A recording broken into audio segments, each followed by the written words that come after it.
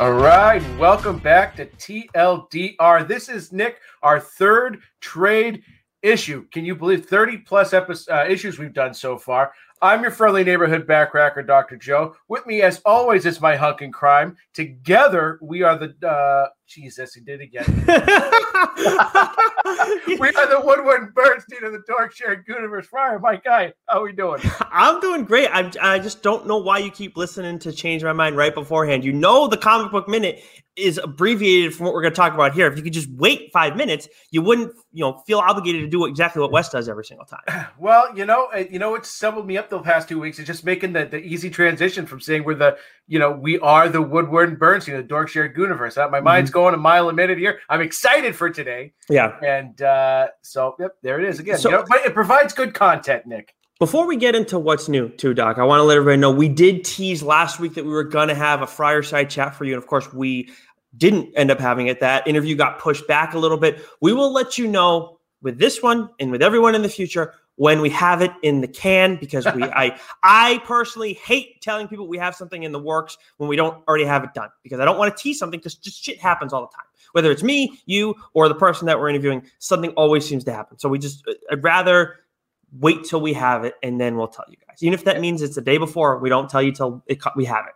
Just got to keep them peepers popped. Yes, exactly. So we do have something that works, but we won't go any further than that until we have it done. And that's the end of that. Speaking of things that we have in the works, by the way, Doc, for those watching us on the stream right now, where there's a Dork Shared Universe Facebook page, Twitter, or, of course, over on your Twitch, you'll notice that we have a new logo positioned above my head, Amazon Associates. And we have that in our link tree. I think it's actually the first tab in our link tree, which is with our TLDR Twitter page and Instagram page. And what we did with that is on my personal portfolio website, I decided to do it there just because it's simple. All the books that we've talked about are all available there to buy on Amazon. We know we talk about the local comic shop, and we absolutely, Doc and I still go to ours, absolutely support him. But there are some times where trades are, you can't find certain ones at your local comic shop or at a Newberry Comics even. And heck, there's sometimes even on Amazon. I know there's one book that I wanted to grab on there that wasn't available there or at the local comic shop. So I was a little frustrated by that. Anyways, we have them all available there now for you guys. We'll be updating them week to week with the new books that we're talking about on the show. And it'll be simple there, nice and easy for you guys to get on Amazon. And of course, we're associates, so we have to mention that we can receive compensation for the recommendations we make, but we're making the recommendations that we want and then just giving you guys easy access to those there. That's really all it is that it comes down to at the end of the day. So, but I'm excited to have that for everybody there, Doc, as much as it's taken a few weeks to get all those books, because some of the series that we've done, my God, there's so much to them. Yeah, yeah. I mean, even if you just put the first book on there, and then people can hopefully pick them up based on our recommendations and grab the first book and then get hooked. I mean, it's awesome having them all, I think, in one place. Because not everyone's near a comic book shop either, right? Yeah, and some are closed. I mean, Hub is still down. They're still renovating and all that. It's been a year, so I've been going to Newberry Comics, but we will always promote local comic book shops first and foremost, but it's easy to just, boom, click the link. There they are. Boom, have it at your house in a couple of days. Get reading and have a ball. I think it's something just as much as important as important as it is to support the local comic shops. It's also important to support the creators in the industry too, the writers, the artists, and everybody else involved too. And by buying here, you do that as well. So that's and look, it's just at the end of the day, these are the books that we're talking about. If you guys want to read them, we've had people ask us where can we get them? Blah blah blah. It's people who are new to comics and whatnot. This is a nice and easy one-stop shop for you. We're putting them all the ones that we talk about over there on the show. And it's all up to date other than the current episode now as we're streaming, but I will have those up for you by the time the audio version of the show drops. But that's enough of that, Doc. What have you been catching up on reading aside from what's new this week? So I caught up on a couple of books. I read Radiant Black #2. Great. I love where this story's going. This was not a lot of action in this book, a little more, story advancement, character development, but it's a really good series so far. Matt Higgins is writing that, so he's been doing a lot of good stuff lately. I read my first Batman book of the Tynion run. He's been writing Batman, for a year plus now, and Mm-hmm. Batman, like just main title Batman, was just one of those things that I stayed current on in terms of sort of knowing the plot points that were going on, the Joker War, stuff like that. But this is the first book that I've actually picked up and read. And so this starts with a fresh storyline, and it runs parallel to the future state stuff they were getting. So same story, but told differently, right? Because this story is happening on this Earth, and that took place whenever that took place. But it's a bit of a magistrate origin story, or that's sort of the feel I got with reading that. So that was a lot of fun. That was a really good book, and the Damian Wayne story, the little short story at the end of this book with him and his madre was really interesting too. So if you haven't, Talia? Talia, baby. So if you haven't read, Batman 106, pick it up. It was a good one. Are you going to get Batman 107? You think too? I think I'm going to keep reading this because I like where the story's going. So I'm gonna follow this one up. I need to know what that new villain's going to be like. Was it Missy? Miracle Molly. Miracle Molly. I need to know what she's like. And then in 107, I believe you're going to get a backup story too with Ghostmaker. I saw all that's over on Geeks Worldwide. I remember writing about it a little while back, and Ghostmaker has an awesome look. So I'm curious how that. And he was awesome in this book too. Okay, so you get Ghostmaker. You get like one panel of Miracle Molly's face, but you understand a little bit about the character within the story that's going on. So I'm definitely looking forward to. I gotta get in on the Ghostmaker stuff because that looks so cool. Yeah, he was awesome in this book. He was absolutely fantastic. And then the last book I read was I Walk with Monsters number 4. So this has been a great series. I can't wait to talk about this one. This book was a little bit of a flashback. We get sort of an origin of the monster that follows the main character around. So this was a good issue, and I'm looking forward to the next one for sure. One quick question before I get into what I've caught up on. Yep. Radiant Black, do you think that has potential to be something you do an episode on down the line? It definitely has potential. Okay, and I'm not 100% on it, but it has potential. Okay, because that's one that will probably take a little while before you do it. Though I don't know if you're going to do it after the first arc or maybe wait 2 because this is an ongoing title. This is not going to be a short one. Yeah. Okay. All right. So I finally got to read Black Knight: Curse of the Ebony Blade, the first issue that came out last week, and I like what we got so far because it's just you're seeing him interact with some other Avengers characters too, and he's been mixed in with them over the years, and he's dealing with a lot. This character, the thing that I'm most interested in with this character is he's supposed to be in the Eternals. In the Eternals movie, what role is he going to play? Just because of he's got like a serious mood issue, but it's kind of important to his powers too. So I just wonder how is he going to be mixed in with all those individuals too. So I really like this character, and I think this is going to be 5-issue run. So I'm probably going to talk about it on the show based on what I saw during what was it the one-off that he had for King in Black, and then this. So I like this character so far. I don't know if I'm gonna. I might look into some more old stuff. I'm not sure. Maybe it's just more the modern version that I'm keen on at this point. But the other 2 things were from DC: Crime Syndicate and Suicide Squad. Those first issues came out, I believe, last week, if not the week before. I caught up on those shortly after last week's show, and Crime Syndicate was kind of setting the table for all the characters that you may have seen in the past. I think there are a few new, but I haven't read a ton on Crime Syndicate. We've only seen them so often. I'm gonna reserve judgment for right now. Like it seems like it's decent. Like it's not bad. It's not at all bad. It's just like it's the first one and it's a 3-issue thing. So I'll probably just report back when I get to the third one, unless 2 was an absolute stinker. And then Suicide Squad was solid. We're dealing with Peacemaker. He's going to be the guy. And then, of course, we have Connor Kent, too. Who's supposed to, it's just, like you said, with Batman 106 and everything that was going on in Future State, we're building up towards that as well because that's the future of what this world could be and whatever. It's just Speaking of DC, let's get over to what's new. We actually both read this, but you reviewed this for Geeks Worldwide. Batman White Knight presents Harley Quinn issue 6 by Katana Collins, who we talked to a while back, I think right after the first issue we talked to her. And that's, of course, available on the audio channel and over on Geeks Worldwide. But, Doc, how do you think she finished things up? Tremendous. This has just been an absolute home run of a series right from the first issue. It's a great crime noir story, but as I wrote in my review, the greatest thing that this book accomplished was the reimagination of Harley Quinn. And just every issue, you got more depth, you got more layers to her character, and then it all kind of comes full circle for her. And the way that it ends, not just, with wrapping up the mystery, but what it set up, for Harley Quinn going forward and the potential for the stories that could come down the line, it was fantastic. I can't rave about this book enough.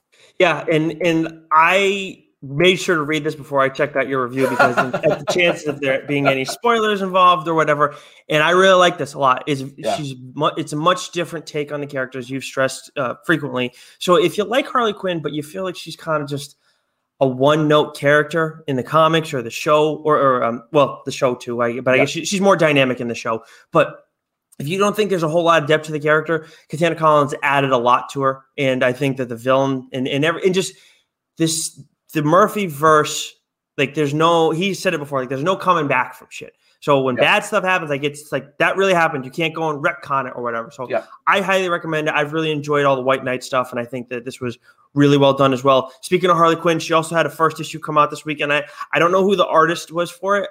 I'm kind of glad I don't, because it's just not for me. I saw the artwork and I was like, oh, I've just Harley Quinn first issue. Fine. I'll give it a shot. And then, I don't really think this is something I'm going to particularly enjoy. And then there's Teen Titans Academy issue 1. I'm going to try and make time for that one as well. Action Comics 1029 is out this week. Any of those interest you at all? Teen Titans, no. Harley Quinn, no. Action Comics. I was at Newbury Comics today, and I was looking at it, and I almost grabbed it, but I grabbed another one instead. I grabbed Detective Comics 1034 instead. Oh, wait a minute. That's Mora's on that now, right? Yeah, that's right. I was a little upset because the only I'm usually all for the variant covers, but what I really wanted for this was the main cover because it was drawn by Mora, but of course, alas, it's not. But it's the same team that did Batman Dark Detective, Mariko Tamaki, Dan Mora, and also Josh Williamson. I was surprised to see him in on that one. I did not know. I knew Tamaki and Mora were doing this, but I didn't know that Williamson was. Did you get a chance to open it up yet? No, not yet, because I got it, and then when I came home, I wanted to read Batman 106 and I Walk with Monsters, and I tried to sneak in Nightwing because you gave it such a high review, and I wanted to kind of jump in on that, but I just I didn't have enough time. So there's a 3-legged dog that just like a puppy that pops up in Nightwing 78, and apparently DC's trying to give it a name right now. So it better not be fucking Cyclops, lass. That would actually be, I think that would be funnier in this case as a troll job, but I think you can vote on it over on DC's website. I did not weigh in on it, but the dog is very cute. Speaking of Cyclops last, Marvel has the first issue of Alien out this week. I think they got Alien and Predator, or they get both properties. If not, they just got Alien. It might just be Alien. Either way, are you interested in this at all? Possibly. Again, when I was at Newbury Comics, when you go there, they've got the What's New section. Right. They must have had 1,000 copies of this book. I mean, it took up 2 full racks. So that doesn't surprise me. Marvel's definitely trying to pump this thing out. So if when I go next week and it's still there, I might grab it. Yeah, it'll still be there next week for sure. Yeah, no doubt. But you know what I mean? Like, okay, I might, depending on what mood I'm in, I might grab it and read it. But I'm not. I don't know. I'm like on the fence about it. Yeah, I don't blame you for being on the fence. I just want to check it out and see what it's all about. Like, how are they going to approach it? Because for me, this is a property that you can't hold back on. You can't go and give it a PG-13 rating. It's not going to make a ton of sense. So what do you do with it here? Because the Marvel's Disney, and I know they try and be careful of stuff and whatever. So what's their approach going to be? Because I think this will be a test for them in some capacity. I don't think it should be, because Alien is only so popular now, but I think it will be something that they use to kind of test things out and like how far they can go with things and how it's received and whatever. So I want to give that a shot, but also Carnage, Black, White, and Blood. Wolverine, they're doing the same thing with him right now, an anthology series. So I'm going to give Carnage a shot with this, absolutely, too. I love that they're doing this with DC's doing it as well.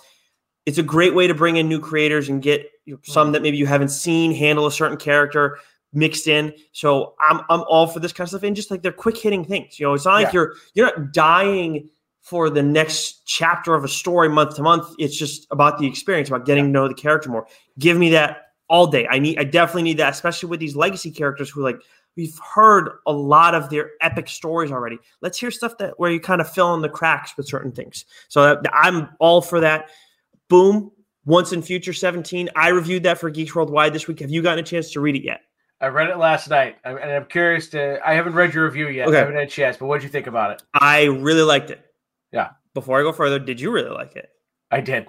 Okay. I you know how I feel about this book. Well, I do, but you also had an issue with at one point where you're like, it might be time for them to kind of pump the brakes a little bit and try and wrap things up because they're just not pump the brakes because they were pumping the brakes. You felt like it was kind of getting slow for you. I think this issue is a great representation of why everything outside the big two is worth your time, worth giving a chance. That's why we do what we do with the show. With Once in Future 17, they set up 3 stories. You have the main one, okay, take the next step there. Then you have the subplot with Merlin and Nimue going on, right? Yeah. There. And then the other one is the government, right? The whole issue that's going on there. They took another step, a big step with each of them.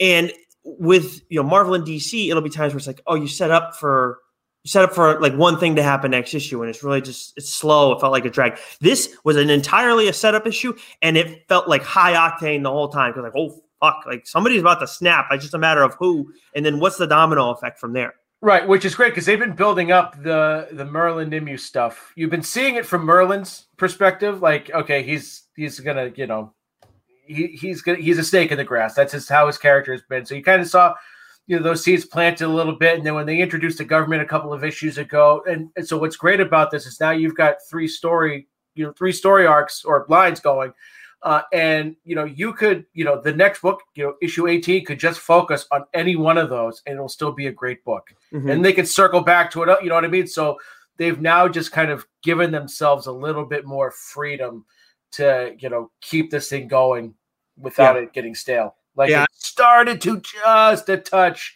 a little bit ago, but they picked it back up again. And I really obviously we want to know what's going to happen next. I just wonder with Arthur's obviously the biggest thing, but then again, I don't know. They can go quite a few different ways here. And if Kieran Gillen honestly wanted to just wrap it up really quickly, there's definitely a way he could do that with the 3 things that he's built up. Maybe not the government portion of it, but he could then take it in another direction. But we know what he likes, and he wants to keep the Arthur stuff in there for sure because he does it in a different way with Die, but of course not with Arthur. Anyways, anything else from Boom this week? Dune House of Atreides number 5 is finally back out. It seems like it's been on a little hiatus for a month and a half, 2 months. I haven't had a chance to read it yet, but I'm excited because I've been enjoying this series a ton. And then Firefly, A Brand New Verse, number 1. Yeah. One. I love Firefly. I love the show.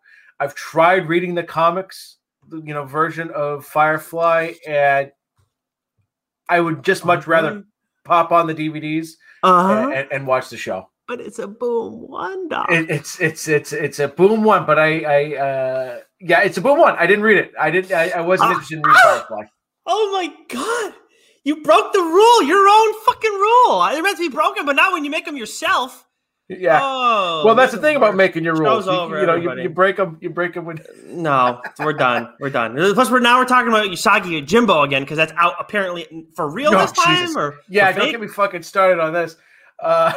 So with IDW, Usagi Yojimbo, number 17 came out today, or was it today? Or when IDW sent us the review copies, did it come out 3 fucking weeks ago? I don't. And then after, so they put the file in there, say it's coming out. You check Comixology, you check League of Comic Geeks, you check everything. Okay, yeah, it's coming out. and then you write the review, and then a week after they say, "Oh, by the way, it's not dropping till the 24th." Yes. Well, get the fuck Joe off. Joe is not happy about that. You felt the first reaction was though you felt bad. Well, yeah, because I thought I fucked up because I didn't want to put Casey or anybody over at Geeks Worldwide in trouble for like breaking an embargo or something. You know, so I just. Get your shit together. Exactly. They also have TMNT Best of Michelangelo issue 1 out this week. Have you? You picked up the Raph one or the Leonardo one? I forget. I think I have. I've got Leonardo, and I think Donatello. Michelangelo came out today, so I don't know if Raphael is out or it's still coming out. But these are fun. These are just they're like. It's sort of like an anthology book in the sense that like there's a whole bunch of different books in there, different stories, I should say, from the characters' past. So like the art is different throughout the course of the books because they're different stories from different writers, different artists, and things like that. Which again, same thing we're talking about. Do that with the legacy characters by all means. I'm here for it, and I should have gotten the Raph one, but I might get the Michelangelo one because that's my guy. He's always been my favorite. As much as I've grown to Raph was always my number 2. But it's funny. I always thought everybody's favorite as a kid was Michelangelo. I just assumed that. I don't know why. Maybe it's because he's my favorite. But everybody, I thought Raph was too much of an a-hole for everybody. You know what? Now I've realized everybody's a-holes. So I loved Raphael in the movies, right? TMN1, TMNT1, TMNT2. And for the longest time, like, you're in middle school, you're high school, you have these conversations. Oh, yeah, I had convinced myself that Raphael was my favorite character. And then one night, just for whatever reason, I went down an eBay rabbit hole just looking up old Ninja Turtle action figures because I had a shit ton when I was a kid. So I'm going through and I'm looking through them all.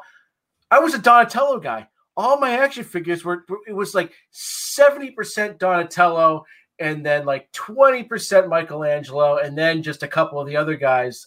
You were a Donatello guy? Yeah, I mean, Swaggins has it upstairs. I've got like that 1.5 foot. Oh, that one! I remember you showed me a picture of that one. Yeah, that's Donnie. He had the bow staffs, and so I'm like, fuck. I must have been a Donatello guy because I'm looking through. I'm like, I had that one. I had that one. I had that one. I had that one. What really pisses me off too is I had the Usagi Yojimbo action figure. That was my first introduction to Usagi Yojimbo. Was in the action figure, and makes sense. My brother's 5 years younger than me, and so you get to a certain point, where you stop playing with that shit, and it just gets put in a bin, and then your parents give it to your younger brother. Well, they gave it to my younger brother, and what did he do? The fucker ripped all the goddamn heads and arms off all of them. So I don't have any of my my old school Ninja Turtle figures anymore, except for the big Donatello, which Swaggins has now. Might have been something, maybe a sign for your parents to pay attention to. I don't know if they did. There were plenty of signs. Well, yeah. Probably. I can't remember what I was trying to think as you're talking about this. Who was my brother's favorite? It wasn't Mikey. I don't think it was Raph either. Part of me thinks it was. I was going to say no one's a fan of Leonardo, but I feel like my brother, who's 3 years younger than me, was a Leonardo fan. If not, it was Donatello. But other than him, I would say you're the first Donatello fan that I've met. I like that's your guy. But of course, we get smarter in our old age. Your old age, I guess we'll say. But anyways. Let's see what else we got. Okay, Dark Horse has a book that I'm interested in. I want to save that for another second. Titan has Blade Runner Origins issue 2 coming out this week. Are you going to get back on that because you were on the first issue? Oh, 100%. I bought it. It's in my stack right over here. I can't wait to read that. The first one was awesome, and this is going to be a fun series, and hopefully it keeps it up because this might be a book I'd want to talk about as well. Oh. Okay. Yeah. Nice. Oh, I think you did mention that last time. I do remember that now. Yeah. So Dark Horse has a first issue out this week that caught my eye. It looks like it's a 5-issue series. I'm definitely going to pick this up. It's called Lady Baltimore, The Witch Queens. And this is by Mike Mignola and Christopher Golden. They're the writers. And then Bridget Connell is the artist. All right, I'm going to read the synopsis real quick because I think you're interested in this too. But anyways, once she was Sophia Volk, living in a village overrun by evil. In time, she became Lord Baltimore's most trusted ally. Now, more than a decade after his death, Europe has erupted with the early battles of World War II, and dark forces are rising again. With witches, vampires, and Nazis On the march, Sophia must embrace the title of Lady Baltimore. But can she fight monsters without becoming a monster herself? Horror Genius writing team. Oh, no, then it just says who's writing it. Never mind, I already said that. So I'm in on this because I'm like any type of horror-y type. You like horror, and I'm not saying I don't like horror, but there's like that, like Constantine, as much as she is horror, it feels like it's a little bit like a step back. And for me, that's always been what I like. Like it's scary and like, oh, it could be like so much more gruesome. I like that like slight step back, call me soft, whatever, but that's my sweet spot because it's enough to like mess with my head a little bit, but still feel like an action, thing too. Lady Baltimore sounds like that. I'm not exactly certain if it's going to be straight horror, but I'm very much in on giving this a shot. I will absolutely be reporting on this, back on this going forward. Hopefully I can do like an episode on it. We'll see. I don't know, but you're going to give it a shot too, right? Yeah, I was. It sounds right up my alley. Right in my wheelhouse.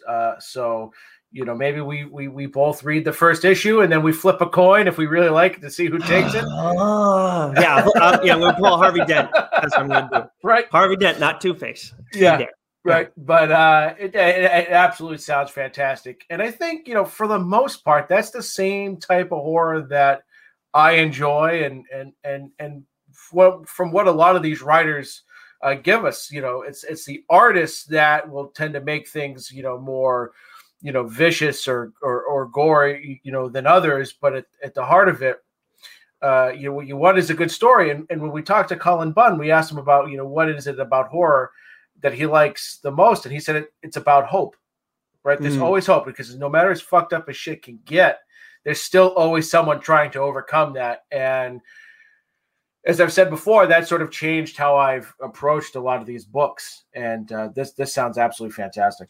And like I said, I think it's a 5-issue series. I could be wrong. I mean, reading the synopsis, it sounds like it has the potential to be something that could go on for a while. But We'll see. We'll see either way. Image Comics this week, Doc. The only one that we know of that like either of us care about right now is Issue 3 is out this week. You're still on this, right? Yeah, it's been they've been great books to read. Each one, the first two have been completely different stories from each other, but great storytelling. It's again, if you like Ice Cream Man, written by the same guy, a little less, I don't want to say less intense than what Ice Cream Man is, but it's sort of scarier. The storytelling is a little bit different, but the premise is still the same, where each book is its own thing. So you're dealing with clowns all the time, right? Yeah. So it's definitely going to be scarier for some people. Right. No doubt. And the covers, depending on the cover, I may, choose it, one over the other. But it's put that right in your box. Put that right in your box. Don't put it on display or anything like that, because you never know when the artwork's going to come to life. Yeah. Well, you never know. Exactly. But speaking of Image Comics, Doc, we both have Image books that we're going to be talking about this weekend. As always, you're starting us off with Stilllwater, baby, from my guy, one of my guys, Chip Zdarsky. Someday we got to pin down exactly who your guy is. I know we can do a Mount Rushmore, but I got a Mount Rushmore. I told you who my Mount Rushmore is. It's no. We'll do an episode on it. Okay. People forget. Chip Zdarsky. We talked about him a couple of times on this program. But Stillwaters is from Image/Skybound Comics. Written by Chip Zdarsky. Artist is Ramon Perez. Colors is Mike Spicer, and the letterer is Russ Wooten. And so I've in the What's New section, I've mentioned this book more than a couple of times. This has just been right from the first issue. I knew I was going to talk about it on the show, and I would have talked about it last week because Trade Volume 1 came out last week, but so did an American Ronin. I was really dying to talk about that book as well. Yes, you were. So Volume 1, like I said, dropped last week. It collects issues 1 through 5. Currently, there's just 6 issues out. So the new arc has sort of started / continued from the previous one. So if you haven't started yet, you can get right on it, and it won't be too far behind. So I heard you mention this on Change My Mind on Monday when Wes was reading off the mile-long synopsis for Zack Snyder's The Justice League. This one is brilliant. It's one sentence, and it's perfect. Nobody dies in the town of Stillwater. That's not just a promise; it's a threat. Whoa. Okay. Yeah. Yeah. And You're already hooked. Yeah. I had no clue. Why you waiting so long to tell me about this book? Well, I was waiting for the trade to come out. It's all about timing. Yeah. So it primarily follows the main character, Daniel, and you don't really know much about him at first, other than he's a bit of a hothead. The first couple pages the first page really is him getting called into the boss's office and gets fired because he shoved a coworker. He's one of these arrogant guys, thinks rules and shit don't apply to him and he can do what he wants. So one of those one of those pricks. Badass. Go ahead. Sorry, I'm sorry. I'm not trying to mess with your flow. Go ahead. Oh, it's okay. And so guy. Sorry, I'm sorry. So he gets fired. He's wallowing in his misery in a bar with his buddy. He drinks too much, goes outside, throws up, tries to get back inside. The bouncer, says he's not allowed in. So what does he do? He punches the bouncer in the face. So you get an idea of sort of this guy's got some anger issues. But anyway, so his buddy brings him back to his apartment. Make sure he stays the night. Make sure he doesn't die. And the next morning, a courier arrives and delivers him a letter, and it's fairly mysterious because it's an old guy, and Daniel says something to the effect of, "This looks like the kind of guy who's delivering a letter saying I owe a lot of money to something." And so the guy hands him the letter, doesn't say anything, just walks away, and he opens it up, and he's perplexed. It's essentially saying that his great aunt has recently passed away, and he's due to inherit a large sum of money, but he has to go to this town, Stilllwater, by a certain time to claim it. It's some podunk little town, he's never heard of. So his buddy, who's super rich, says, "Yeah, I'll go with you. Why not?" So they get in the car, they go to head to Stilllwater, and on their way, they're trying to find it on a map. They can't seem to find it on any map. They're asking, they pull over at a gas station, ask for direction. The girl's like, "I have no idea what you're talking about." So, they think they found the road that takes them to Stilllwater because there's no signs. They pull off on this sort of dirt road, and they're immediately pulled over.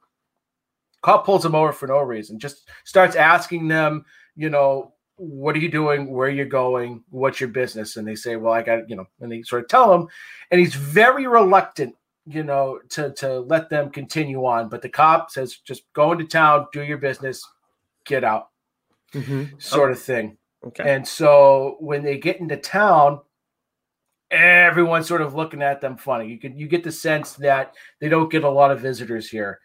And so they're trying to find this lawyer's office to collect their money, but no one will tell them where it is. Suffice it to say, they're walking around and they notice up on the roof, these kids are playing up on a building of a roof. They're having a fist fight, and one of them falls off the roof. And Daniel and his buddy are like, "What the fuck is going on here?" The kid's arms are in three different, positions.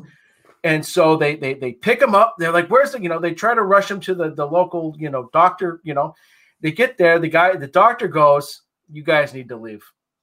It's in your best interest to leave right now. Just don't ask any questions. Get out of town." And so Daniel's just like, "What the fuck?" And he just starts swinging. He starts punching people because no one will give him answers. He's like, "Why won't anyone help?" And so the cop that initially, pulled them over is there, right. And he takes Daniel and his partner out to the woods, and he's set to kill them. And that's sort of, the first book. That's how it ends. And what you find out while reading this is that the kid that fell off the roof, he's not dead, just as a synopsis would reply. Right. He gets up, the kid's like, "What the fuck are you making a big deal about this for?" And walks off. So what's really great, about this, especially this first issue, but the stories, it sets up this premise that this town is very mysterious. You don't know anything about it, just that people don't seem to die and they can heal rather quickly. And one thing is one quick thing too, as you're talking through the first issue, something for everybody to note. I believe Image is the only one that does this. They have like the whole first issue available for free on their website too. They're the only company I believe that does that. So something for you guys to keep in mind if you're interested in what Doc's saying and you want to see more of the details. But continue, please. Yeah. So so there's sort of a lot that happens in this first issue, right? And you're not given a lot of answers, but it's great because it sets up the mystery of this town. Why can't people die? What how is it that they heal so quickly? Is there supernatural forces going on? What's the origin? How long has it been like that? The other thing too is that what you come to find out is that people don't age either in this town. So there's a lot of weird shit that happens. And so what makes this book so great, and especially it's only 6 issues long so far, is that each issue you get another piece of the puzzle, and more unfolds. You learn more about Daniel. You learn more about the residents of the town and sort of who's in charge and who some of the major players are. And so, a couple other characters that you get is that Doc that I told you about earlier when Gan sort of brings that kid in there. I assume you relate to him very well. Yeah, I do. He just, and he tells them to leave, not in a threatening way, but sort of like this is in your just best interest. Stop asking questions, leave the kid and just go, because something bad's going to happen to you. And I'd hate to see that. So Doc becomes a major player, in this story. You've got Officer Ted, real son of a bitch. That guy is, you learn more about him. You learn more about his past, his role in the town. And the one of the other major characters is the judge. So he was start off as the town's judge, but he's sort of become, the be all end all when it comes to the citizens of Stillwater. And so all punishment gets passed through him because he is the judge, he is the juror, so to speak. And the story arc revolving around him in the first 5 issues is tremendous. Now, real quick, I imagine what brought you into this book was Chip Zdarsky being the writer of it, right? Right. Okay. Yep. Simple enough. So when it came to sticking with this book, of course, Chip being the writer makes a huge difference for you. I understand that completely. I definitely have that with other writers. Is the mystery what's driving you more so in the plot of that, or is it the main character, Daniel, that's you're hooked in on? Or is it, I don't want to say a bit of both. I want to know which one more you care about. So typically when it comes to Zdarsky, it's always about the characters, like his run on Daredevil, right? And Zdarsky writes characters so well. But for me and for this book, it is the story. It is the mystery of the town of Stilllwater, the residents in it, learning more about, how we still don't know. Right. Mm-hmm. Why it is, that way. And so each character, like the characters that you meet, whether you think they're major characters, even small characters, they all have, sort of an important role to play. And there's just so much backstory that has yet to be told that I'm very much intrigued on getting those nuggets of information, from each book. So while, the main character, Daniel, he's a central figure in all of this, while, you get his sort of backstory within those first 5 issues, but it's the town, man, that the mystery of this town is what's really, Chip Zdarsky sucked me in, but it's the mystery and the storytelling of where this is going. It's kept me coming back. And it's interesting because I have a book today too that's going to be more about kind of the bigger picture and everything that's going on. Yeah, there's an important character that you're attached to and all this, but we don't like, we like anything that's good, don't get me wrong, but we're always more drawn to the writers who develop, an individual character, but maybe some of the side characters too. You were talking about what Tana Collins did with Harley Quinn. She went and took that character to a different level. So I had a feeling it was going to be the mystery of Stillwater and everything that's going on there. But with the character Daniel, you talk about how he's kind of, a bit of a dink. He's not in the same sense as was it Officer Ted? Is that right? Yeah. Yeah. So are you able to are you invested in that character, or you just kind of want to see what ends up happening to him like you do everybody else? not like worried or anything about it. Right. No, you're 100% invested in because when I don't want to, I can't really say much about him without, but you're invested in him because of his, his backstory and how it relates to the town, because he has a history there. Mm-hmm. And so, but it's a very layered book. So I think that's what's great about it is that you can, being invested in the characters is generally what keeps me in a book, because I that's what I love. I love character-driven stories.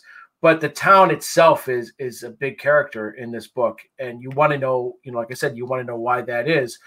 But there's all these little agendas that are going around. Officer Ted, the judge, what Daniel goes on to become in this story. So this is just an absolute banger of a book. Like you said, the synopsis is a sentence. You said you were hooked. That is what makes, I think, a great book, a great story, is if you can hook someone in with just one sentence, right? Boom. Then I think, to me, everything else that follows that is going to be fantastic. I guess an opinion that I developed over when and changed my mind as we've reviewed so many movies and shows over the course of the podcast is it's not a guarantee that if you write a short synopsis that you're going to be getting a great movie, but I find more often than not that if you get a great movie or even just a good movie, you're usually not going to get a long synopsis. And that's, by my definition, a short synopsis is like a sentence, maybe a second short sentence attached to that, but that's it. Like, you're just not getting a lot. They don't need to sell you on it much because of the advertising campaign, or they just know how to sell it. And if they know how to sell it, then there's a good chance that in this case, like how to write the rest of it. And obviously Zdarsky, you don't need to sell him hard. He's good. I mean, he's really good. There's no question about it. Not good enough for you to want to read Batman Urban Legends over the Joker for reviewing on Geeks World. That was a fucking brain fart on my part. You fucking know it. Yeah, I do. I still got to go back and read the Joker. I've been planning on doing that as well. But I like the sound of this. Sounds very much like, I don't even need to ask you this question, that this is made for a show or made to be turned into a show, not a movie. 100%. Because sort of like what I said with the last week. What did I do last week? Give me a second and I'll tell you. American Ronin. Ronin. We just talked about it before. Duh. Right. The main story and the premise is great, and I think it's better adapted to TV because you could kind of branch out from it and take it down like any number of sort of cool sci-fi avenues. Mm-hmm. I mean, this would be tremendous as a TV show. Speaking of, you sold me on it with the first sentence, so yeah. I've heard enough. Are we ready to talk about my book? Speaking of TV shows, let's move over to your Image Comics / Skybound book. Yes, sir. So I am talking about Invincible this week. Of course, we all know the show is coming out or starting on Friday over on Prime this week. As much as I'm excited for the next episode of Falcon and the Winter Soldier, Doc, I cannot wait for this. Look, we both grew up liking cartoons, different eras, sure, but we still love them. That's why part of why we like comics too. And I'm liking when we're getting these violent cartoon shows too, or movies like Justice League Dark, very violent. I really enjoyed that. Mortal Kombat, Scorpion's Revenge. Wes does not like that movie. I just don't. Whatever. It's perfect Mortal Kombat. I'm very much excited for that. And this show looks awesome. I had not read the book before we knew that the show was going to be a thing. You had not, obviously, either. That's why I'm talking about it today. But we saw plenty of hype around it. A lot of people are excited. We know Task is a big fan of it. He's been talking about it since we found out there was going to be a show. So we're like, well, one of us has to read it so we can talk about this. And, we do a fair amount of times. We wait till like a second trade comes out if it's a new book, try and like let it flesh out. Of course, Stillwater, it's a banger. So you want to get on that right away. With Invincible, which, by the way, written by Robert Kirkman and co-creator with Corey Walker, who was the original artist, but then Ryan Otley took over and was there, I think, the rest of the way after, not long after the first trade. It might have only been the first trade that, the first arc that Corey Walker was on. Colors were by Bill Crabtree. Kirkman did the letters at first, but then Russ Wooten took over doing the letters. But anyways, this is... I think there are 25 trades of this. Yeah, that's a lot. There's a lot to this. And so we're just scratching the surface today, but honestly, for you guys, if you're interested in it, it's probably just as well that we don't try to go too far anyways into these things. But there's also like the Invincible universe too, and there are trades of that as well. And you got so there are so many different characters, and that's what's like this show. So the main character, there's just so much to this show, so much to this series, and the show is going to be awesome. I would be willing to bet there's potential for it to be really good, at least. Mark Grayson is Invincible. He's the main character. He's a superhero. Father is Omni-Man. His dad is from another planet. You learn all about that. I ended up reading the first 4 trades of this. I started on it after episode 29, where I did Pound for Pound and Doc talked about American Ronin. And then I could have done, I probably could have read, if not for work, things popping up or whatever, making plans with other people, I probably could have cruised to 8 for sure on this. It's an easy read. Don't get me wrong, like Kirkman's not like breezing through this, but it's just so, man, it's really freaking good. And like I said to you when you were talking about Stillwater, where you say it's a character that you're invested in, don't get me wrong, Invincible is a good character. I enjoy him. I like Adam Eve. Omni-Man has his own thing going. And in Mark's mom, in the course of those 2, she's just a human being. She's dealing with a lot too. This is more about the world that we're in right now, that Invincible is in. And this is a world with superheroes, and they're common. It's a commentary on that lifestyle that if like on comic books, also a commentary on like if superheroes were actually a part of real life. So of course we already had that with The Boys, right? We have that book that's out there too. And we talked about that very early on in the show. And that's awesome too. And obviously the show has been great, but this is not the same thing. You can definitely, make commentaries on certain things and not get repetitive or redundant with it. With this, it's more from the superhero perspective, and it's like a legitimate superhero, not in this kid who's like an up and comer. He's just getting started. Like in the first trade, he gets his powers. He's finally getting things going.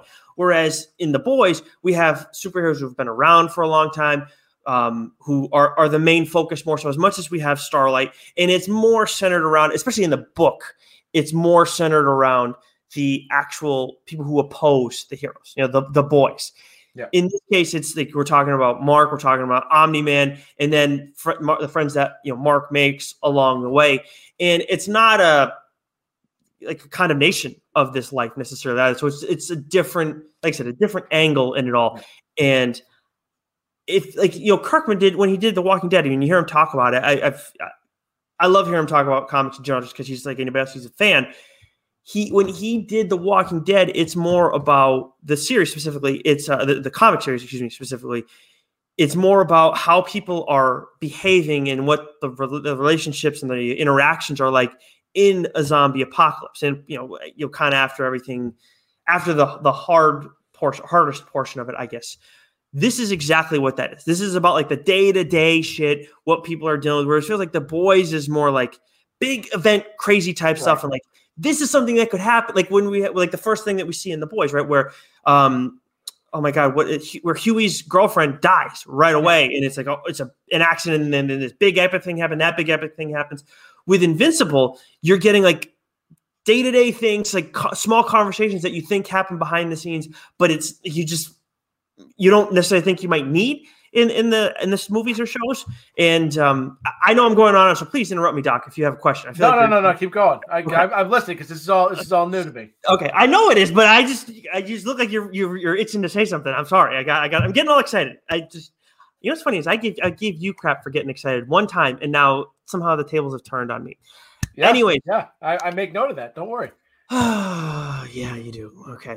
Anyways, there are just like eventually at one point, Invincible gets, and this is not in the first trade, this is a little bit afterwards, but again, there's so much to this story. He gets a lot thrown on his plate as a superhero. So as you can imagine, as a teenager dealing with that stuff, someone in high school getting ready to go into college, that's going to mess up your day-to-day life a ton. And you're trying to keep a secret identity. You're not just invincible. Like, you are a kid trying to lead a normal human life. Sounds like Spider-Man. Exactly. And I didn't know this happened. There was apparently a little crossover with him in Spider-Man at some point. I don't know much about that, but I just saw an image of that. I think Task was the one that actually tweeted it out. But I don't think we'll get that in the show, but I'm going to read. I got to read all of this stuff because it's outstanding. And right now it is available to if you have Comixology Unlimited, you can go and borrow it over there, right? Yep. First volume, first 2 volumes, I think. So, anyways, going back to what I was saying, like Mark gets a ton thrown on his plate. A certain point in the show because of just things that have transpired, and he's one of the most powerful beings out there, as much as he's still a kid. And I'm reading it and I'm like, God, this is getting fucking annoying.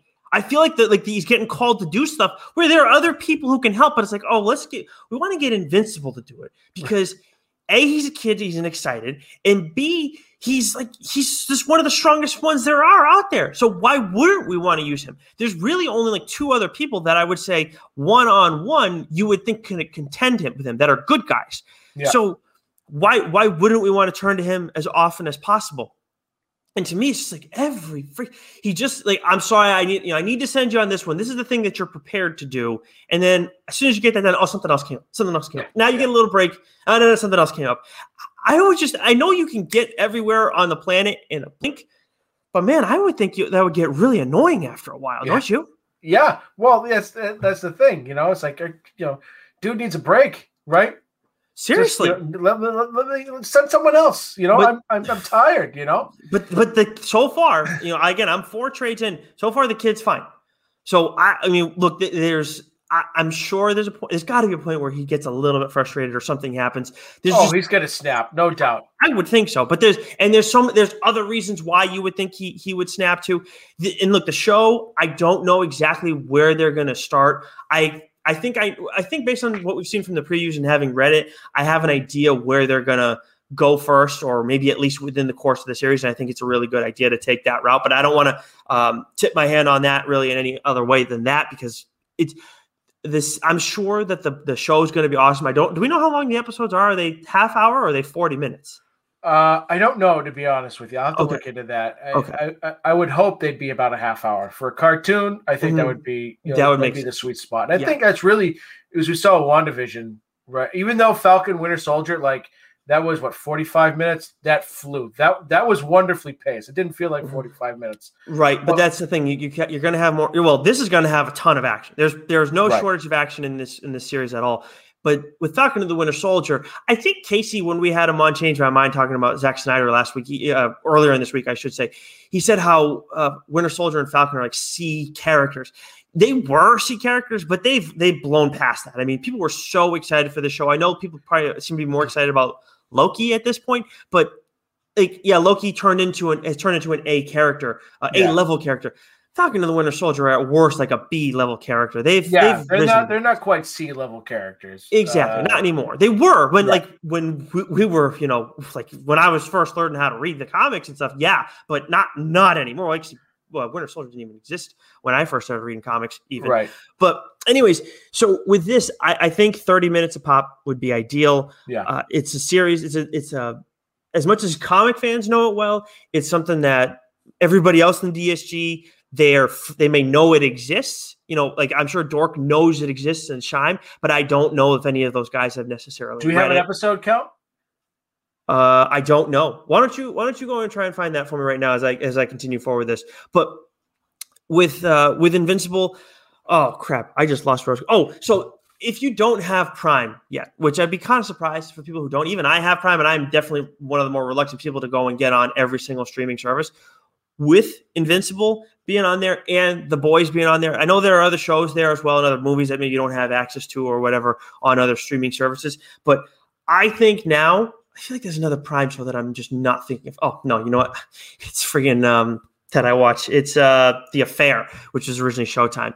Not the same realm at all. But if you like comic book shows and movies and whatever, you have The Boys there. You now have Invincible there. I think that Prime is turning into, and only going to continue going forward, be a must-have streaming service for all comic book fans and then for comic book movie fans and show fans as well, because obviously there is a different breed. It'd be kind of cool if we saw Berserker on there. We forgot to put that in what's new, but that's getting its own show. That's obviously a big thing. Yeah. We've been on that book since well before the original release date was supposed to happen for that series. But did you find anything on the episode count for Invincible on Prime? Episode count looks like IMDb has 8 episodes so far. Nice. But I can't see episode. Will give me a runtime here. But I think not seeing a runtime, but 8 episodes I think would be great, and I think half hour would be a sweet spot. A question I wanted to ask is, you talked about Invincible, and everything's, all the shit's put on his plate. You've gone through 4 volumes, so that's 20 something issues so far. Yeah, it's actually 19. Looking 19. At so what does the rest of the universe look like? Does partners? Are there other main characters? Good guys? Like. So there are other. So Adam Eve, who I believe I mentioned, this is probably Omni-Man is a very important character and all this too. That's his father. We see a lot from Mark's mom too, as well as after a certain point in the series, we get to see a lot more of her. Adam Eve is probably the number 2, and then we have Robot, who was at first head of this like Teen Titan type group, and then takes over for the Justice League type group that we have. They have these Justice League type characters who are mixed in, and then there are other superheroes that we see along the way in different villains. But there are. I would say Robot's one we see a ton. We have Mark's friend William, who we see a lot. Adam Eve, Mark's mother, Mark's father, Omni-Man. Immortal Man, I believe, is the other. There's another character who's he's one of the guys I think that can contend with Mark as a hero if he wanted to. And there are a few others as well too. But it's like Mark is. Don't get me wrong. They develop stories kind of away from what's going on with Mark to build up for what's going to happen next. But Mark is very much involved in every single thing that's going on. Oh, Amber, who is a human character who becomes Mark's girlfriend, she's fairly important for when we're talking about dealing with life with superheroes. That's a question I had for you in the course of all this, because she's dating a superhero, and this is a small thing. To this point in the story, she does not know that Mark is the superhero Invincible, because not only there's powers that he's invincible, although he can get bruises at the times and kind of get hurt. His name is Invincible. Then we have Mark's mom, who's married to Omni-Man. She is not a superhero, no powers, nothing like that. We meet another woman along the way who is married to another superhero who has who gets to know Mark's mom and stuff like that. Could you ever imagine what it would be like to be married to, like, if your wife was a superhero? Do you think that would work, or do you think you couldn't handle that? Oh, 100%. I could handle that. That's just fine. She just right? No. She's, but that's essentially what's going on now. She's out there busting her ass. I'm here at home doing a podcast. Okay. I think I can. I think I 100% can handle that. 100%. I think I could too. I have no problem being the one in the relationship who doesn't have isn't the breadwinner. That, to me, it's same team. What does it matter at the end of it? It doesn't mean you don't strive to do that, but whatever. But my thing is more like we see, like with Omni-Man, he's in, he's out. Like he has to leave so quickly and then he comes back briefly. He's like, it's so hard. Like the thing is so much that he's in danger all the time, which I think would scare me a little bit, or that he's the prominent or the alpha in the relationship. It's more so like they're never around, or it's very infrequent that they're around. To me, I think that would be the part that might take a toll along. You're also always a potential target, right? True. So, well, they don't know she's married to Omni-Man. They just think. True. Okay, yes, you're a potential target. That would also be scary, but heart wants what the heart wants too. Right. That is true. And how's the phrase goes? Something makes the heart grow fonder.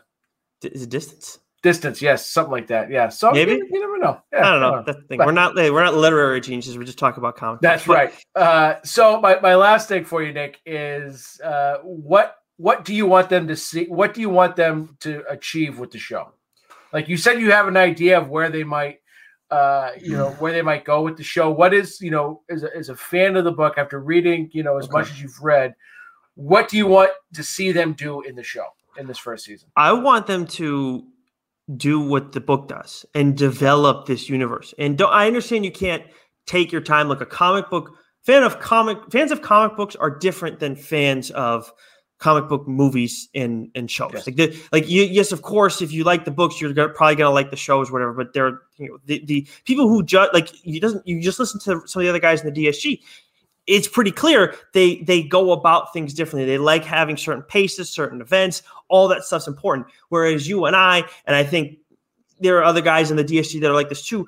We like character development. We like universe development, and we don't mind like the little in between moments.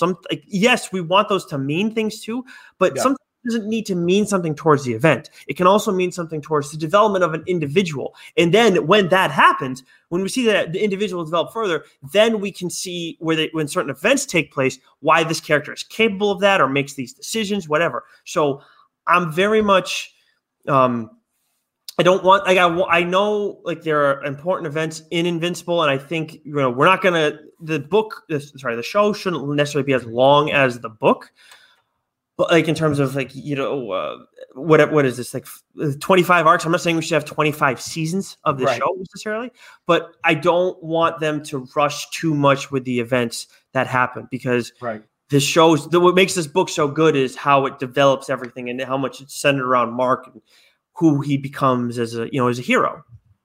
Yeah, nice. I'm excited to read it. I'm dying to watch it. I'm definitely going to watch it right from the rip with you, and then I'll try and read as we go along, and whatnot. But I am really excited about it. I really try to when it's possible, and I was the fortunate one here to talk about it for this instance. But I really like to read a comic, at least the first arc of a series, before we see the shows now, because as much as we're getting so much different stuff, to me, it's not like a regular book where it would take away necessarily. I haven't dealt with that kind of issue in a long time, but with a comic, I just feel like you get to know the character a little bit better, and then it's just interesting. Like, that's the original vision of the character, and this is my favorite medium. Period. Is comics. Yeah, generally I like to do the same thing, but I never read Umbrella Academy, and I enjoyed the first season. I still haven't watched season 2, but I don't mind. Like, as long as the show's good, I can go back and read the comic, and then I can kind of, formulate. Okay, which one I like better, which one I don't. I wish they do this, but I'm excited for both. I don't think it necessarily. It's not like if I see a movie, it's very hard for me to imagine going back and reading the book. As much as I did do that. Did I do that for Lord of the Rings? I think I did, but it's just I have a tough time doing that. But with a comic, none whatsoever, and it's probably because of the visual aspect of it all. But as we noted, and as if you're listening to this in audio form later on in the week, this is a trade. And we haven't done a trade in a long time because we've had a few special episodes since TLDR 20, which was our second trade. We're also reflecting back on books that we've recommended for each other that we ended up going to read. And Doc, do you care to tell everybody what book I've recommended in the first 29 episodes of this show, or mainline issues of this show, that you decided to read for TLDR 30? You want to take a guess? Oh, you put up a whole thing. Well, I know you've been catching up on some Spawn stuff, and I need to see the image in front of me, because I know that means whatever you put up on our Instagram, you definitely put it there. You just know where you put a dummy. And I'm trying to stall so I can get the picture up. I apologize. You didn't do Falcon and the Winter Soldier. I know that. You did The Darkness. So we're gonna keep the streak of Image going. I read Saga. Oh, you did? Oh, shoot. That was a good one. You read Saga.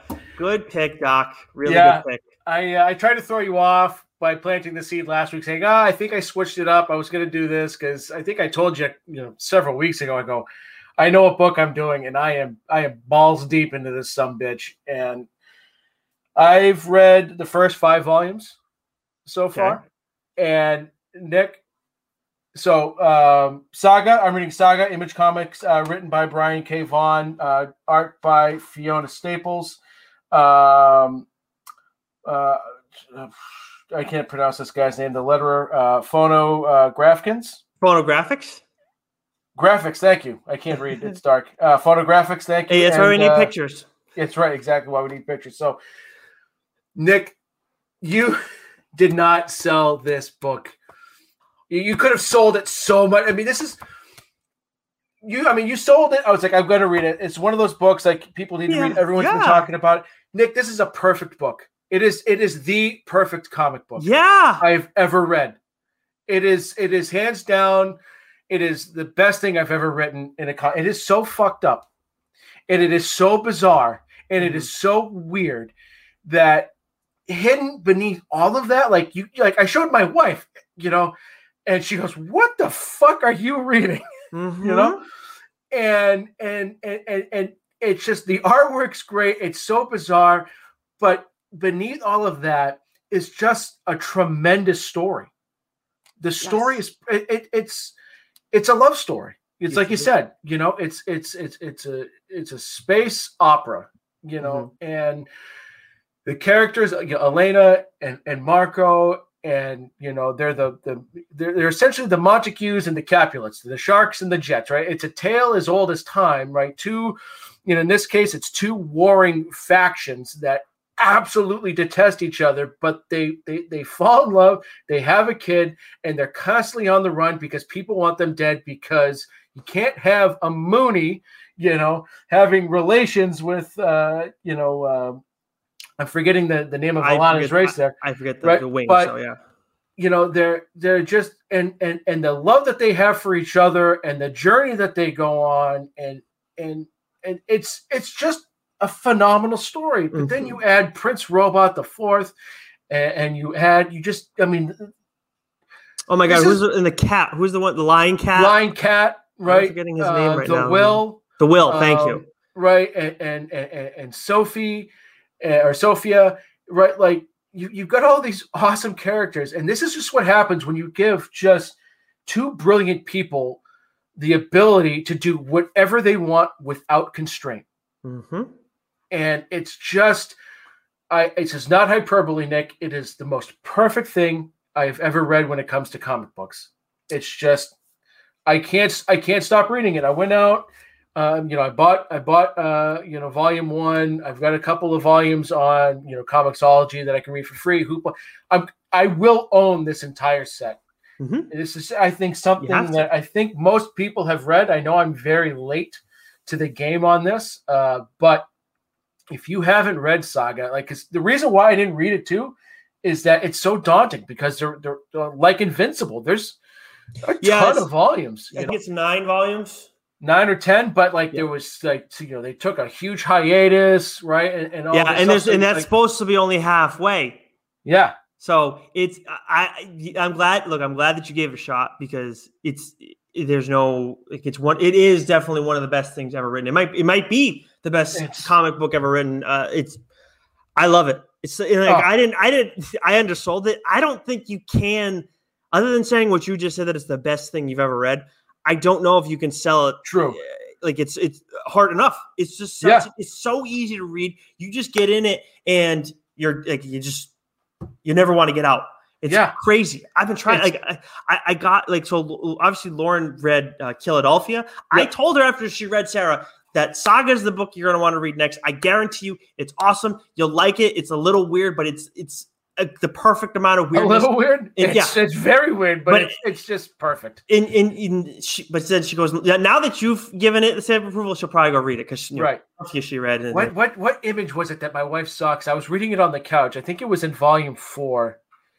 And it was the birth of, the book's been out long enough. Right? It's the birth of, Prince Robot the Fourth, his kid. And so the panel is just, because I love the robot race, because they're humans except for their head. Their heads are like television sets. Yes. And you see their emotions on it'll flash like an image on the screen, but they kind of walk and look like humans, except, so his wife's giving birth to the child. And so you just see, her legs up, and then you see a television coming out of, her womanly parts.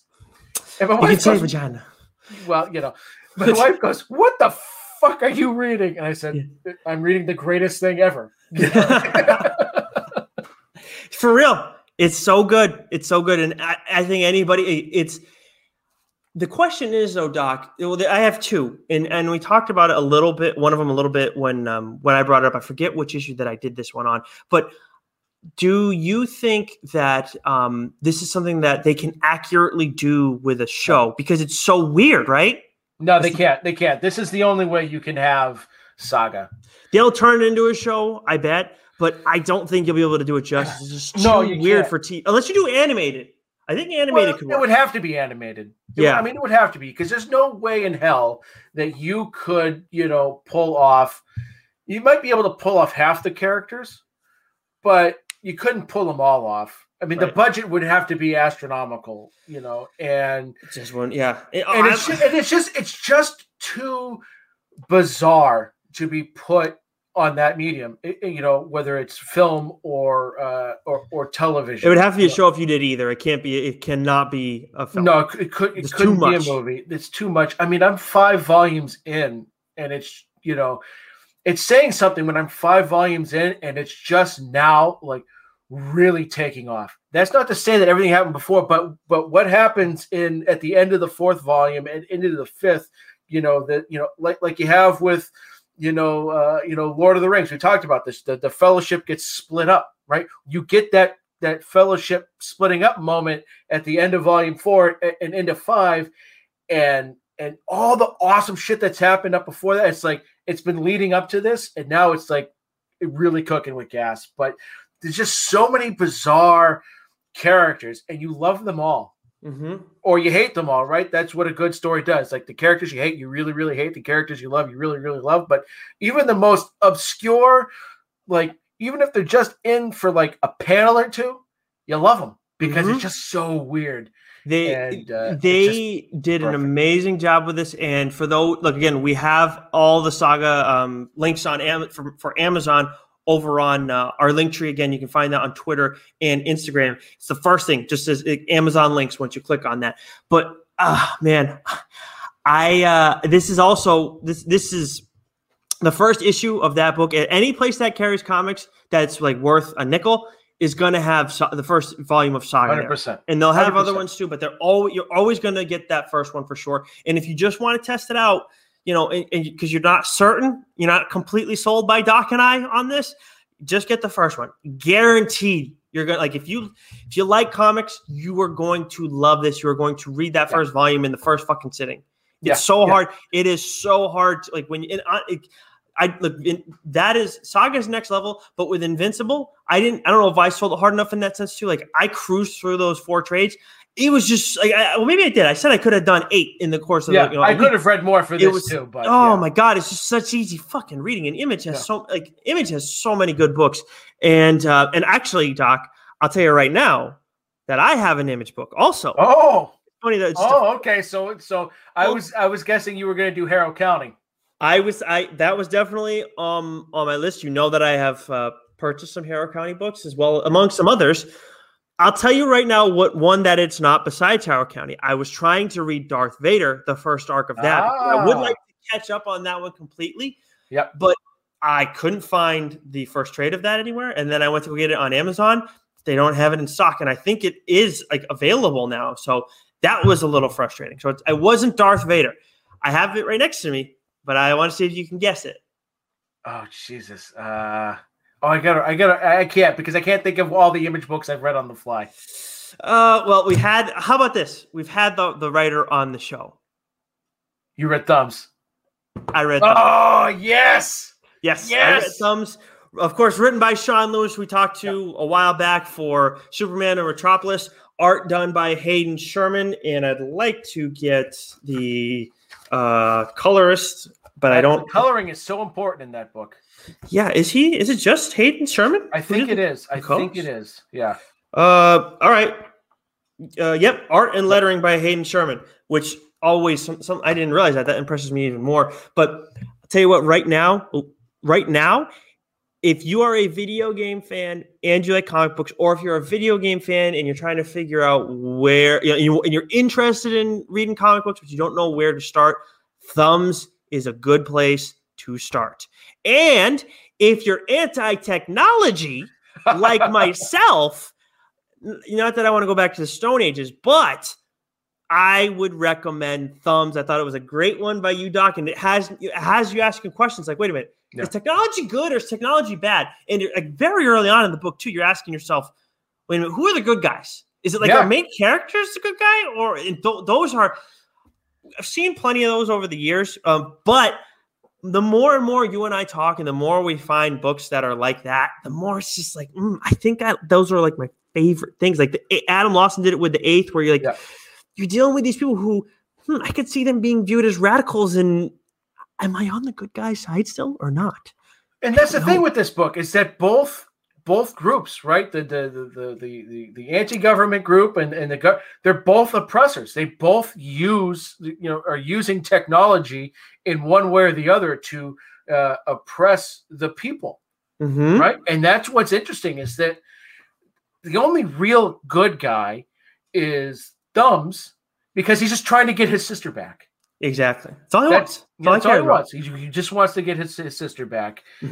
Oh man, I'm so pumped you read this book. Yeah, I've been trying. There are certain books that you recommend that's like, yeah, I know I'm gonna like it and I'm gonna read it, and of course I naturally push those off. But then there are the ones that you bring up, and I'm like, I don't know. Like I definitely wouldn't have thought of this beforehand. And as much as we talked to Sean Lewis, like this book was never on my radar beforehand. And I know this is the reason you fell in love with Sean Lewis. And of course, we're very excited for him to get the opportunity with Spawn. Hopefully we'll catch up with him on that, before that next step for Image gets going. But with Thumbs, Doc, it's just instantly like the first 2 pages. I'm like, every video game fan has to read this. No question about it. Right away. Boom. Yeah, absolutely. And someone who has like their issues with technology and frustrations, like, with robot citizens and all that kind of crap, and everybody being hooked to their phones all the time. Like I made changes in my work life so that I don't have to be hooked into my phone as much as I was before. Because as you well know, I was on it all the time for some of the jobs that I've had in the past. Now it's just like it's changed a lot, and I personally really like that. And it's just interesting how like the point where I start, it's pretty early too, where I start to think, well, not too early, but early enough where I start to think like, well, wait a second. The people who are in charge of the powers and like who are in power right now, they're like trying to get rid of technology, or at least certain portions of technology, for a reason. Yeah. But are they good reasons? Like kind of, they're not going about it the right way either. And then you have the other side too. I forget. Oh my God, the Camus. Wow, you right away with Camus. It's like, well, he's giving people stuff, but at the same time, is he doing it to control like these people because they're people who are in need? And of course, you see like the junkies who are hooked on technology too, that are like hidden in the sewers. So I really like this, and I thought it's an all Image episode. We talk about Boom so much, and of course, AWA, TKO, but when it comes to Image is a smaller publisher when compared to the big two, but man, they're horses in their own right. They're in a league of their own for sure. And this episode right now is proof of that. Like, and there's so many good options added just today. I mean, Stillwater, I could easily see myself doing that for next trade.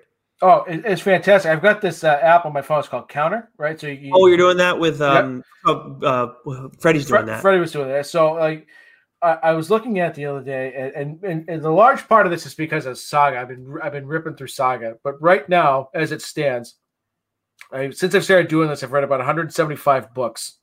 52 of them have been Image. Wow. Yeah, and then thanks to Future State, 36 DC, and then Marvel's in 30. Right, so I would have thought that those books would have been much farther down the list, and then coming in at 14 is Boom.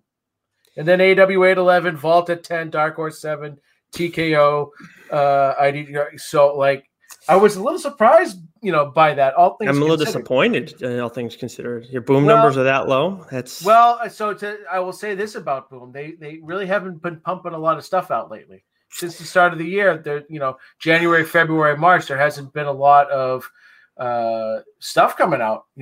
Something's Killing the Children is now on a hiatus. Man, it just sounds like an excuse to me. I don't know. I don't know, Doc. That's two things in one episode. You're not picking this one up and then right. Yep. Boom is out. Wow. No, Jesus Christ, Nick. Wow. You guys heard it here first. Doc's out on Boom. I think that's a good point to wrap up this episode. Yeah. No, all in on Boom. But in all seriousness, that is, I did not expect Image to be your top dog right now. I am not doing that. 20-something of those books, 20-something of those has been Saga alone. Almost True. half of that Saga alone, you know. That makes sense. You know, Image has just been putting out. They've been the most consistent. I say probably since the start of the year of just putting out really good stuff. You know what we got to consider down the line too before we wrap things up. Speaking of Image and Skybound for that matter too, because of course that's Kirkman's imprint over there. We got to start thinking about Firepower. Possibly one of us getting in on that just to see if it's worth our time. Because I did read, I think, the first issue, and I thought it was fine, but it didn't hook me. Yeah. And that's, I mean, look, The Walking Dead, huge hit show, right? And then Invincible is getting it's getting a chance, and I think it has a ton of potential. I think the book is outstanding. Of course, spent the whole time talking about it. Firepower is the next big one I see the comic book community talking about too. Everybody seems to be in on that. Is that something we should maybe consider? So that's something you and I need to talk about because I feel like the first arc's got to be wrapping up soon, getting pretty close to that. So maybe we'll circle back on that at some point down the line. Put a pin in it, baby. Yeah. All right. So you this week on I've heard it both ways. You guys are, of course, always doing that on Thursday nights at 8:30 Eastern time. Episode 2 of season 2? Season 2, episode 2, 65 million years off with me and Billy D 2411. Yeah. Appreciate you not saying his real name. Anyways, and then, of course, over on Change My Mind this week, we talked about Zack Snyder's Justice League, as was the case with #Dork and Mac and Goo. PCP had to catch up and do like their last week's episode on Sunday, so they did Happy Songs. I don't know what they did the night before we're recording this, but they have you got a ton of PCP stuff this week. If female you're singers, top 11 female characters. Oh, okay. Characters. That's what you're right. You were close to. I appreciate that. Okay. So until next week, then. And also TeePublic doing a sale right now too. Should have mentioned that a lot earlier in the show, but whatever. Make sure they're doing a sale right now. Go get some TLDR merch and everything else from the #DorkSharedGooniverse. Doc. Until next time, stay sexy. You know it.